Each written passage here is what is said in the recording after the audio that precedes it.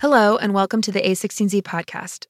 This episode is based on a fireside chat between Katie Haun, crypto general partner, and Marc Andreessen, co-founder of the firm, during our recent inaugural Crypto Regulatory Summit. Katie asked Marc to trace some of the possible parallels between the early days of the internet and the current state of crypto, including how the browser went mainstream and its initial usability gaps, the impact of regulators and policymakers in the early days, the beginnings of commerce, and the story of the world's first online bookstore, hint, it's not named Amazon, and the original sin, as Marc calls it, of the internet, and how crypto could revisit that original sin and help create new economic models to drive the internet and the broader economy forward. Marc, you had a front row seat when the internet was kind of being developed, right? At least for consumers. How did the internet go from being this kind of weird thing that academics used, and by the way, the government, to a mainstream growth engine for the economy? Yeah, so to start with, I should say, to clarify, it wasn't actually a front row seat. It was the little kid seat. It was the booster seat. You still use the regular shoulder strap in the back of the internet van at the time. I was very young. So the evolution of the internet over time has so many echoes and comparisons to what I'm seeing now with cryptocurrency and blockchain. It's really quite remarkable. And so, maybe the best way to think about that is kind of by actually telling the story about how the internet actually first became useful as a commercial medium. Yeah, that'd be great. And by the way, for those who don't know, I'm sure many know, but Marc, you co-founded Netscape and brought the first kind of internet browser to mainstream. Yeah. So. And then even before that, a team of us at the University of Illinois created Mosaic, which was kind of the prototype for what became Netscape. And so that was in 1993. And it actually turned out 1993 was the pivotal year. And so the internet has this very interesting backstory. So first of all, the origins of the internet kind of go back even decades before the 90s. They go back to the 50s or 60s. And so there was academic research happening over multiple decades of the form of basically how to develop a decentralized network. And actually, decentralization was actually key to the internet early on because the original motivation for it was to have a network that could actually survive a nuclear attack. So it was born out of the present dangers of the Cold War. And it was this revolutionary concept. You'd have this decentralized network with no central hub. At the time, there were data networks, but all data networks ran through centralized switches run by companies like AT&T. And true to form, the senior executives and many of the top scientists at AT&T always maintained the internet was impossible, right? It could never exist. It could never happen. It could never work. It could never scale. It could never be secure. So there's one parallel right there. Well, there's a parallel right now we could talk more about. But it did actually start to emerge. And then it started to go mainstream in academic circles, in particular in the 1980s. And it was actually at the time funded by the National Science Foundation. So it was called the NSFNet. It was like the precursor to the modern internet. The thing that people forget today, because everybody now today, you shop online and you do all the stuff online, buy airplane tickets, and it all seems so natural. It was actually illegal to use the internet for commercial activity or commercial transactions until 1993. And I want to stop you there, because I remember when you told me that, I thought, what? I've never heard that. It was illegal to use the internet for commercial transactions until 1993. Yeah, so it's a different circumstance. So the illegality or sort of prohibition, let's say, I don't know if they could have sent you to jail, but they definitely could kick you off the network, which is kind of the same thing, at least in modern life. So it was funded by the government, it was funded by the taxpayer, and so the government got to set the policy, and the policy was called the Acceptable Use Policy, or AUP. It's on Wikipedia.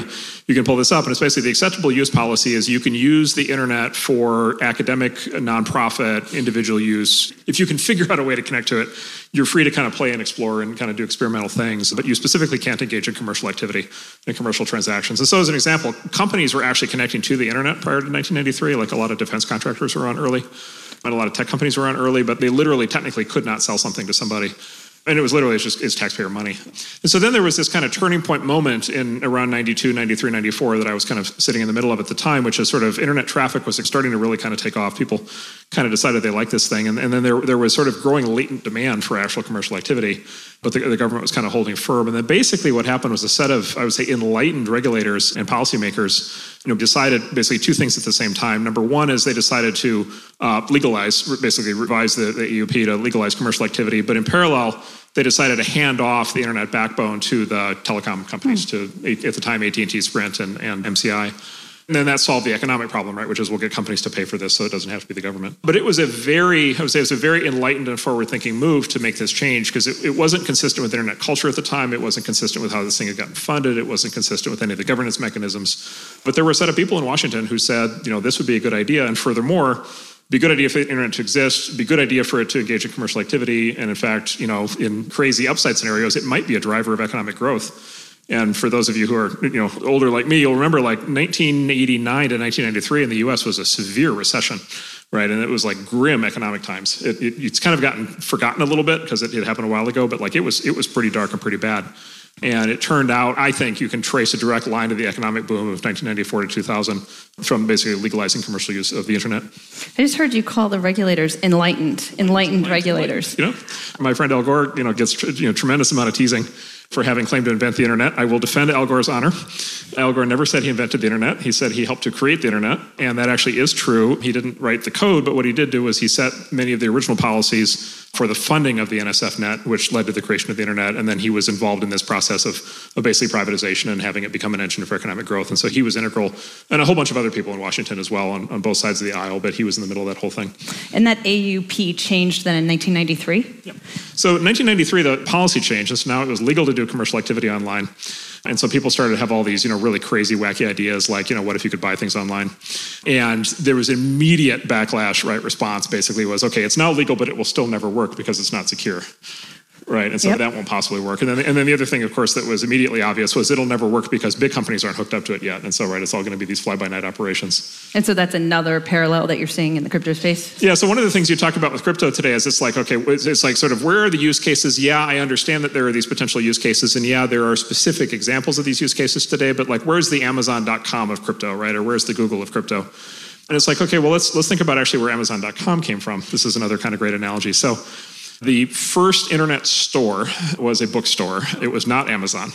It was a cult, little tiny science fiction and fantasy bookstore on El Camino Real in Palo Alto called Future Fantasy Books. And it was kind of this legend. And if you like science fiction at the time, it was like the place in the Bay Area you'd go to buy science fiction books. And it was run by a guy who'd been running the store for 30 years in the same location. And it was just like a store. And so actually another friend of mine, a guy named Brian Reed, I believe is his name, at a research lab in Palo Alto, unconnected to this bookstore, as a company called DEC at the time, and he was in the research department. He said, boy, I really like this bookstore. It might be fun to be able to buy science fiction books over the internet, right? This was a new idea at the time. So he went to the owner of the store. This is in 93. He went to the owner of the store right as this policy change happened, and he said, let's put your inventory, you got all these books, let's put your inventory online so that anybody in the world can buy books from you on the internet. And, the guy's first question was like, what's online? Right, because that's just like a weird and unusual concept. And so then Brian explained, my friend explained, like, okay, here's what this means. And then the guy's like, okay, that sounds great. I would love to get orders from all over the world. I don't own a computer. And so Brian said, not a problem. I work for a big computer company. He's like, if you don't have a computer, what do you have? And the guy's like, well, I have a fax machine. So my friend basically set up in the research lab in Palo Alto, he set up the online web store, the site for the bookstore, and then you would order a book on the website, and then my friend set up a fax gateway, so the order would get sent to the store in a fax. And then the guy in the store would package up the book and sell it. In the first 2 weeks of that store going on the internet, that guy's business doubled. Wow. And it's small absolute numbers, but a huge relative boost. And guess what? It turned out there were like science fiction readers all over the world, in particular Germany and Japan, that couldn't get a lot of the English books in their domestic markets, and so they immediately started to do mail order. I hope he then got a computer. He did buy a computer. Unfortunately, then Amazon came along and he went under. Wow. Wow. It's not a totally happy story, but however, the whole phenomenon worked, and that actually, and sort of people who are experimenting like that kind of paved the way for what became e-commerce. But I hope that gives you a sense, of how, it was not obvious. It was not obvious that these things, it was going to make sense to have these online businesses. It was not obvious that the use cases were going to have consumer demand. It was not obvious that you were going to be able to secure it. It was not obvious that there'd ever be a business model behind it. All that actually had to get invented. Well, you just mentioned secure it, and I think that's an important point. So the government, with the help of the enlightened regulators, turns this thing over kind of to private sector, right? This internet thing. And then you have SSL. And then for those who don't know in the audience what SSL is, it's basically very strong encryption. Did the government then kind of discourage SSL? Yes. Tell us about that. Yeah, so then they turned around and tried to ban that. You did have a front row seat there. We did have a front row seat for this, yes. So we drove encryption into kind of public use really for the first time in volume at Netscape. So basically what happened, so now the internet's available for commercial use. Consumers are starting to log on. The whole thing's starting to work. But then the whole problem was, okay, all the connections were unsecured. So it's just plain text data, right, traveling back and forth over the network, including passwords and credit card numbers and everything else. And so, right, the immediate logical conclusion is this is an unsafe place to do business. No consumer, the newspapers at the time were just filled with stories, consumer guidance stories, basically saying, whatever you do, never, ever, ever put your credit card number on the internet. Right, because it will instantly get stolen by hackers and your entire net worth will be wiped out. Now, that wasn't technically true, but that was the level of fear and anxiety. And true enough, like it was unencrypted, so it was a bad thing. And so we did what we thought was the logical thing, which was we built SSL basically as the secure protocol to be able to have, a client and a server connect to each other, a web browser and a web server connect, and be able to exchange information securely without hackers being able to penetrate. What did the government say about that? Well, we thought this was a really good idea, and so we brought it to market. We were about ready to launch it, and then we discovered a regulatory regime that we were previously unaware of called ITAR, which some of you may know about. It's like international trade in arms and something, bad stuff. And so it's the regulatory structure. I don't know if it's still current, but at least the time it regulated Tomahawk missiles, right? And like napalm and all kinds of fun things. Export controls. And so it basically governed what U.S. weapons manufacturers effectively could export overseas. By the way, which, fair enough, like, I'm in favor of regulating Tomahawk missiles. It turned out encryption was on that list. Strong encryption was on that list. And so the basic deal was, at the time in the US, you were allowed to, we could build strong encryption into the browser. Strong encryption being encryption that was either hard or impossible, depending on your point of view, to break. There's a big debate about hard versus impossible, but fundamentally difficult to break, and therefore safe for consumer use, let's say. So we were allowed to do that in the US, but we were not allowed to export it.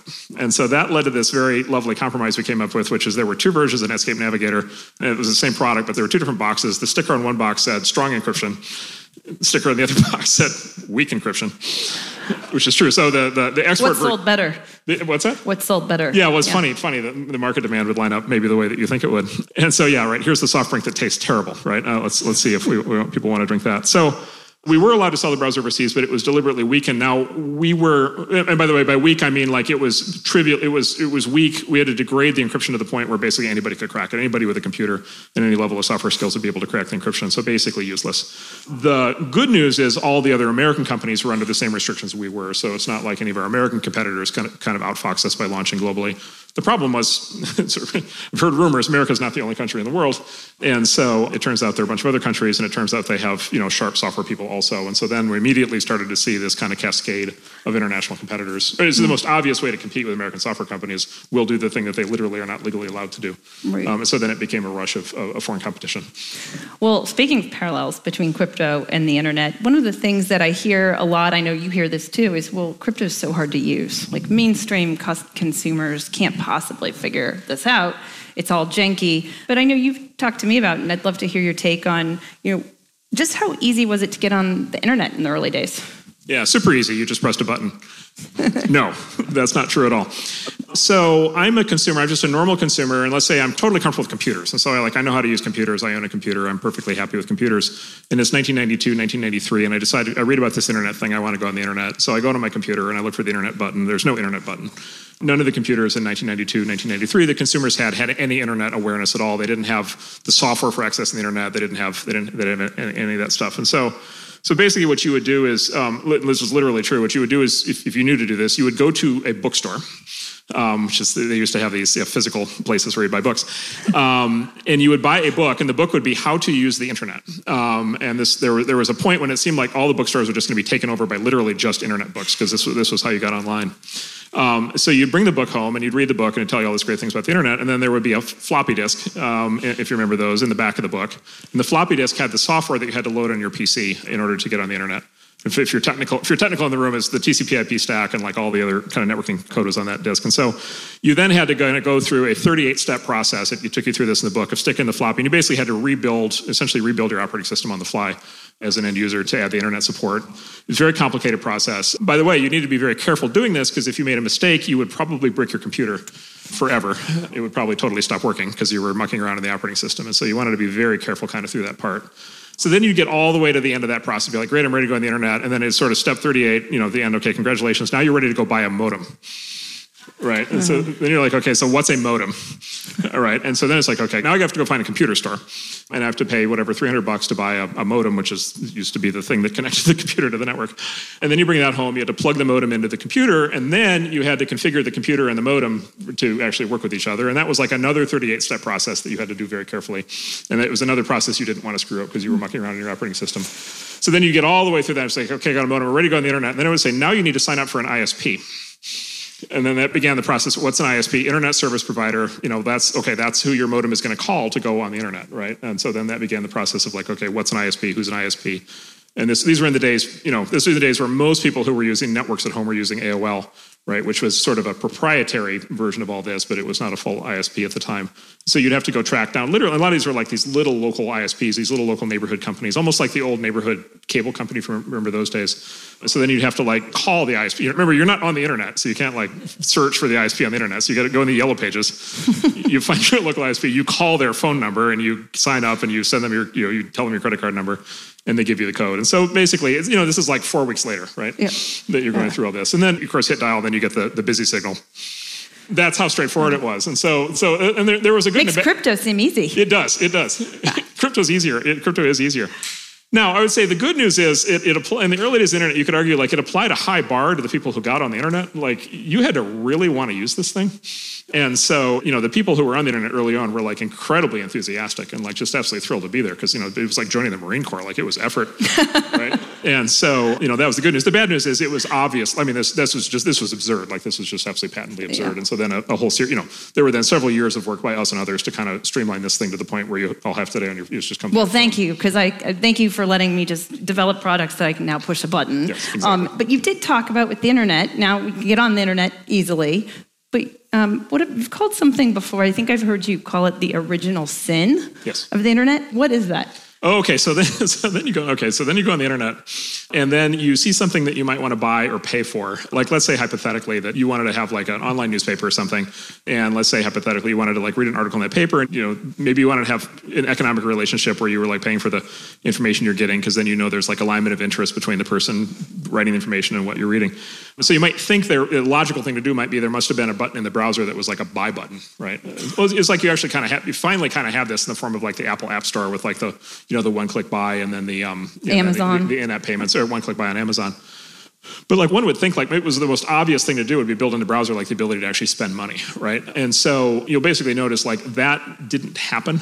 And in a lot of ways, it's like we don't even think it's unusual that didn't happen because maybe that shouldn't have happened. But if you think about it, the reason I call it the original sin, and I'll explain why, but because we were unable to build payments into the browser, and I just like flat out say we're unable to do it at the time. I want to hear why. Yeah, well, I'll explain why. But as a consequence of being unable to do it, that is why the internet today, at least in the West and in the US, is predominantly based on advertising, right? And so, and by the way, kind of downstream from advertising is kind of everything else that people are like anxious and worked up about online, right? All this stuff, like what? Privacy, user data collection, user data targeting, all these third-party ad networks that collect all this, harvest all this data, the data brokers, and then the kind of the misalignment of incentives. Is the news site that you're reading, do they have the incentive to actually tell you the truth, or are they actually getting their money from the advertiser, and so they're just trying to get you all hyped up on something so that you'll click on more stories so they can generate more ad revenue. And so I think the original sin was we couldn't actually build economics, which is to say money, to the core of the internet, and so therefore advertising became the primary business model. Did you try to build economics? We tried very hard to build payments into the browser. It was not possible. Why? Well, we made a huge mistake. We tried to work with the banks, and we tried to work with the credit card companies. Let me start by saying those organizations have come a long way, and so I'm not talking about the banks and the credit card companies today. I'm talking about them in 1993. And so we went to, actually, it's funny, so we got embroiled early on in this kind of big fight with Microsoft, and so we ended up aligned with MasterCard. The basic thing was to get into the credit card switch to be able to do transactions, particularly microtransactions, like small transactions. So we allied with MasterCard, Microsoft allied with Visa, and I bring up the Microsoft part because it's not, because you might say, okay, Mark, like you try to do this, but like you and Netscape's a little company and maybe you guys just screwed it up. And it's like, well, Microsoft and Bill Gates also couldn't make it work with Visa. So both of us ended up frustrating by the same thing. And so, then we went, so we approached the credit card companies. We sat down with our first meeting with MasterCard in 1994. They said they wanted to work with us to put money in the browser. So they said, well, who at MasterCard should we meet with? And they said, we've got this guy, and I've long since forgotten his name. We've got this guy, Joe, who's like our technology visionary. And so he's the guy. If anybody in our organization is going to understand this stuff, it's going to be Joe. And so we had Joe over to our office and sat down with Joe we're going to demo. He hasn't seen any of this, so we sat Joe down in front of a PC, hooked up to the internet with the browser, and we kind of said, okay. And I kind of just said, okay, here's the browser. I said, okay, click on this link, right? And so, he does the logical thing. He takes his finger, presses it on the screen, completely ignoring the mouse that's sitting on the side of the thing. And I was like, no, use the mouse, right? And he's like, and I was like, okay, it's 1994. It's 9 years since Apple invented the Macintosh. He has never seen a mouse. But he was the visionary. He was the technology visionary at MasterCard. And I was like, oh God, we're just completely hosed. Like, there's just no way on earth. And so you were hosed. You didn't get it. We were completely hosed. And so we went through the entire thing, and he stared at us like, we had three eyes. Microsoft went through the same thing with Visa at the time. Like, it was just a completely incomprehensible concept, and then the banks could not have been less interested. And so basically, it was sort of the classic kind of single point of failure bottleneck, or at least in this case, 2 points of failure. Visa, MasterCard essentially had a duopoly at the time, and so they were just literally, if they did not want you to be in the switch, they did not want you to be able to do transactions. You just simply weren't going to do it. If you had crypto, then how would that have changed the calculus? Yeah, so this is the what if, and so so to the modern, what we're all here to talk about today, like modern Bitcoin blockchain, sort of new since 2009. So, we were kind of, 15, 20 years too early. If we had it, we would have been able to have a parallel transaction system, like completely parallel transaction system that would not have been reliant on the centralized gatekeepers, right? And so hypothetically, it would not have mattered. If Visa and MasterCard had wanted to cooperate with us at the time, that would have been great. We would have done it. But had they not, we still would have had a route to actually be able to build a transaction network that wasn't dependent on them. And so that to me is the great what if. And had we done that, the internet today, like I was just like, I don't know, 80% of the things people hate about the internet today would not be problems. And then the other kind of what if, and this is a big part of why we're excited about crypto and blockchain now, the other part of the what if is it's like, okay, what if you could actually align economics, right, with user behavior and with company behavior? Like, what if you could actually have, this is kind of the way the real world works. The real world works is, how do I know that something is valuable if somebody's willing to pay for it? Well, how valuable is it? Well, how much are they willing to pay for it? And then by the way, any individual provider of any product or service, if they're not doing a good enough job, somebody else offers it, and then the consumer votes with their wallet and they go buy from somebody else. And so you have market discipline on all the players. And so the big what if is like, what business models could have existed this entire time, right? What drivers of economic, because look, the internet generated a lot of economic growth just with the advertising model, right? And so like, what if you had kind of the turbocharge of a real economic model based on money, kind of integrated into the thing from the very beginning? What kinds of services would entrepreneurs have come up with that we haven't even thought of yet? Or what might they come up with what still, might right? come with now. And so that one of the reasons why we're so excited about crypto and blockchain is it's the first chance I've seen. It's the chance to kind of revisit the original sin. And it's different now because it's like, the internet cat's out of the bag and like, browsers are proliferated and it's a different game now. So it's much more already fixed and established. On the other hand, it's at, huge scale. And you don't need that many people experimenting with something to get critical mass on a new thing these days. And so this is a chance to kind of re-examine that original sin and kind of envision, for the first time in a long time, be able to say, okay, what if we could build a different kind of system? For example, a system in which, for example, advertising was not the central model. And how might that be an improvement? Either an improvement on what we have or just something completely different and, better and potentially, much bigger than what we have today. And so I think that, and this is, and as we see every day, this is the wave of entrepreneurship that we're seeing now at our firm, which is entrepreneurs kind of thinking in these terms. Absolutely. Well, where are we in this crypto journey? I mean, having seen a technology like the internet go from something technical and obscure to now a technology used by billions of people, where do you think we are in the crypto journey? So my personal view, so it's like, what are the possible points? It's like, okay, the possible points are like, it's like, I don't know, 1965 or something, and Vince Cerf and Bob Kahn are coming up with the original idea for TCP/IP. It's like 1989 when it's present on university campuses, but like no normal person would use the stuff. 1992 when it's like a fringe activity, but it's not quite mainstream yet, and it's still kind of too hard to use. And then kind of 1994 where it kind of goes mainstream. I mean, it feels to me it's sort of 1992, like 1992, 1993, somewhere in there. Like it clearly, like there's like the usability gap still has a ways to close, although it's getting closer. The use cases, they now, several big use cases exist. They have to be kind of more productized and provided to more people, but like it's starting to feel really, really close. And by close, I mean really, really close to like mainstream, the kind of knee in the curve. By the way, it's also worth saying like it was not, I think I made the point in kind of macro ways, but I make the larger micro ways. I'll make the larger macro point. It was not clear in 1994 the internet was going to hit the knee in the curve. Like that was not, if you just like read the press coverage of the internet in 1994, it was like, this thing is a joke, it's a toy, it's not serious. Like, hey, at least it didn't have a real-time price feed like crypto. That is true. Yeah, we didn't have a real-time price. That would have been extremely depressing. Yeah. Well, is that a feature or a bug? It's both. It's a feature just in the sense of like it just shows the fact you can get, the system is kind of alive and running, which was the internet was kind of an open question that a lot of people didn't think the thing was even going to last. And so it's sort of a marker of like let's say existence, like it's a pulse. So it's good to have a pulse. It's bad because you see this in the stock market, right, all the time, which is just, this is a long established theory in behavioral finance with stock prices, which is the more often you can measure something's price, the more manic depressive the behavior comes around that price. And so there's actually, there are markets in which transactions happen, venture capital is like this, transactions happen every year or two or three. And so there's only price kind of measures, there's only kind of core samples of price every year or two or three. And so, 364 days out of the year, nobody's paying attention to the price, nobody's talking about it, it doesn't matter, you're just working on the underlying thing. once you go public, it's this radical change where now the stock, if you want, you can now see a real-time stock ticker. You can see the price every 5 seconds. Yeah. And you can get all excited when it goes up, and you can get all depressed when it goes down. Yeah. And so you definitely have this psychological manic depressive overlay that we didn't have. Yeah, absolutely. Well, we have time for one more question. I think I'm just under the wire. And that's a question, I think, with all the regulators here in the room and also all the crypto builders in the room. Are you, and I know you're very bullish on Silicon Valley and keeping companies here, are you optimistic that the U.S. can be a center for emerging financial technologies like crypto, given the regulatory environment here? Yeah, so I think this is very analogous to the internet, because this could have gone the other way. Like, had the AUP not been updated by the government in '93, we could have definitely strangled it. We had two chances to strangle the internet in its crib here in the U.S., and we missed both of those chances, which I think is really good. And I think we got tremendous national payoff, and on many fronts, including economic growth, coming out the other side of that. I'm very optimistic. Like, we're in kind of the same position. We have the raw materials. Like, we're in the best position. We have the critical mass of talent. We've got the entrepreneurship community, we've got the venture capital, we've got the research universities where a lot of this work is happening. A lot of it's happening in the U.S. We've got this risk-taking culture. We have a huge domestic market.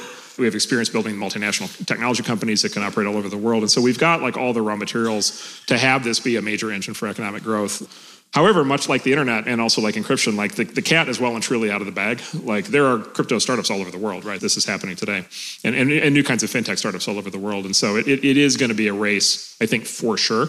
And I think there's a major economic argument that we should want this to happen in the U.S. and that we want the U.S. to be kind of the foundation for the global, financial services industry and for the global R&D in this area.